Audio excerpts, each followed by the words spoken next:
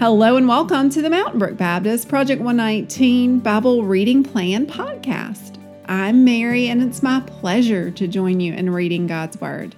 Today is Wednesday, September 6th, One Take Wednesday. We're still in the Sermon on the Mount. I'm reading in the English Standard Version, and today we'll read Matthew chapter 6, verses 16 through 34. And then we'll move over to the Psalms and read Psalm 11. The first title in this section in Matthew 6, verse 16 says, Fasting. And when you fast, do not look gloomy like the hypocrites, for they disfigure their faces, that their fasting may be seen by others. Truly, I say to you, they have received their reward. But when you fast, anoint your head and wash your face, that your fasting may not be seen by others, but by your Father who is in secret. And your Father who sees in secret will reward you. The next section is about laying up treasures in heaven. Do not lay up for yourselves treasures on earth, where moth and rust destroy and where thieves break in and steal. But lay up for yourselves treasures in heaven, where neither moth nor rust destroy and where thieves do not break in and steal. For where your treasure is, there your heart will be also. The eye is the lamp of the body. So if your eye is healthy, your whole body will be full of light. But if your eye is bad, your whole body will be full of darkness. If then the light that is in you is darkness, how great is the darkness? No one can serve two masters. For either he will hate the one and love the other, or he'll be devoted to the one and despise the other. You cannot serve God and money. And then finally, there's a section that says, do not be anxious. Therefore, I tell you, do not be anxious about your life, what you will eat or what you will drink, nor about your body, what you will put on. Is not life more than food, and the body more than clothing? Look at the birds of the air. They neither sow nor reap, nor gather into barns, and yet your heavenly Father feeds them. Are you not of more value than they? And which of you, by being anxious, can add a single hour to his span of life? And why are you anxious about clothing? Consider the lilies of the field, how they grow. They neither toil nor spin. Yet I tell you, even Solomon in all his glory was not arrayed like one of these. But if God so clothes the grass of the field, which today is alive and tomorrow is thrown into the oven, will he not much more clothe you, O you of little faith? Therefore, do not be anxious, saying, what shall we eat, or what shall we drink, or what shall we wear? For the Gentiles seek after these things, and your heavenly Father knows you need them all.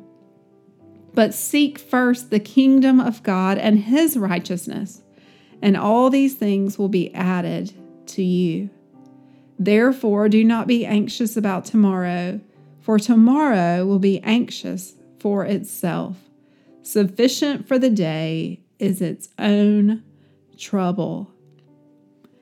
I feel like we could talk for 3 hours on these different sections. The one on fasting just reminds us that when we do fast, that we should not make it a big deal. Rather, we should do it in a way that's not showy, and that ultimately it is God who rewards what we do in secret. Also about laying up treasures in heaven. It is so easy for us to get focused on the things of the earth, but we know that those things are passing away.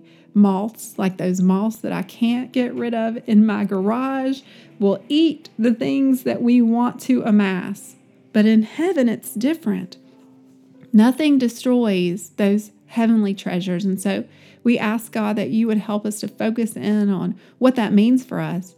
In whom should we invest today so that we might have heavenly treasure? And then the section about not being anxious. Such a difficult passage for us, but a good reminder that our focus needs to be shifted. Just like we need to have treasures in heaven, we also need to have our mind set on the things above, and that the earthly things might pass away. All right, now let's move on over to the Psalms. Today we're in Psalm 11. I feel like we are in a section of Scripture where we've been talking a lot about lament psalms, but today there's a little bit of a happier kind of tone to this psalm. The title says, "The Lord is in his holy temple," to the choir master of David. In the Lord I take refuge. How can you say to my soul, "Flee like a bird to your mountain"? For behold, the wicked bend the bow. They have fitted the arrow to the string, to shoot in the dark at the upright of heart. If the foundations are destroyed, what can the righteous do? The Lord is in his holy temple. The Lord's throne is in heaven. His eyes see, his eyelids test the children of man. The Lord tests the righteous, but his soul hates the wicked and the one who loves violence. Let him rain coals on the wicked. Fire and sulfur and scorching wind shall be the portion of their cup. For the Lord is righteous. He loves righteous deeds. The upright shall behold his face. Okay, so maybe it wasn't the happiest. It's about God raining fiery coals on the wicked. This is an imprecatory psalm, right? A psalm that says to the Lord, please bring about your justice on the wicked. And sometimes it's hard for us to pray those things, but ultimately we want the justice of the Lord to come. Let's land again on verse 7, though. The Lord is righteous, and he loves righteous deeds. The upright shall behold his face. Will you pray with me? Father, we thank you for your word. We thank you for the opportunity to be together in some way, listening for your voice. We pray, Lord, that we might behold you in Scripture today. Help us to be the kind of people who take refuge in you. Lord, for those in our midst who are suffering, who are recovering from surgery, who are undergoing treatments, who have a diagnosis but do not have a treatment plan yet, for all those in our families whom we love, who need a special healing touch from you, we pray even now. Lord, we pray for relationships today. We ask, God, that you would be in the work of restoring relationships and helping us to be conduits of your reconciliation power. Lord, we ask that you would help us not to be anxious about anything, but in prayer and supplication to present our requests to you. And Lord, would you bring the peace that passes understanding into our hearts and minds? And would you remind us that you are our gentle shepherd and you lead us in paths of righteousness, and goodness and mercy follow us all the days of our lives. May it be, Lord. And ultimately, may we dwell in the house of you, Lord, forever. Amen.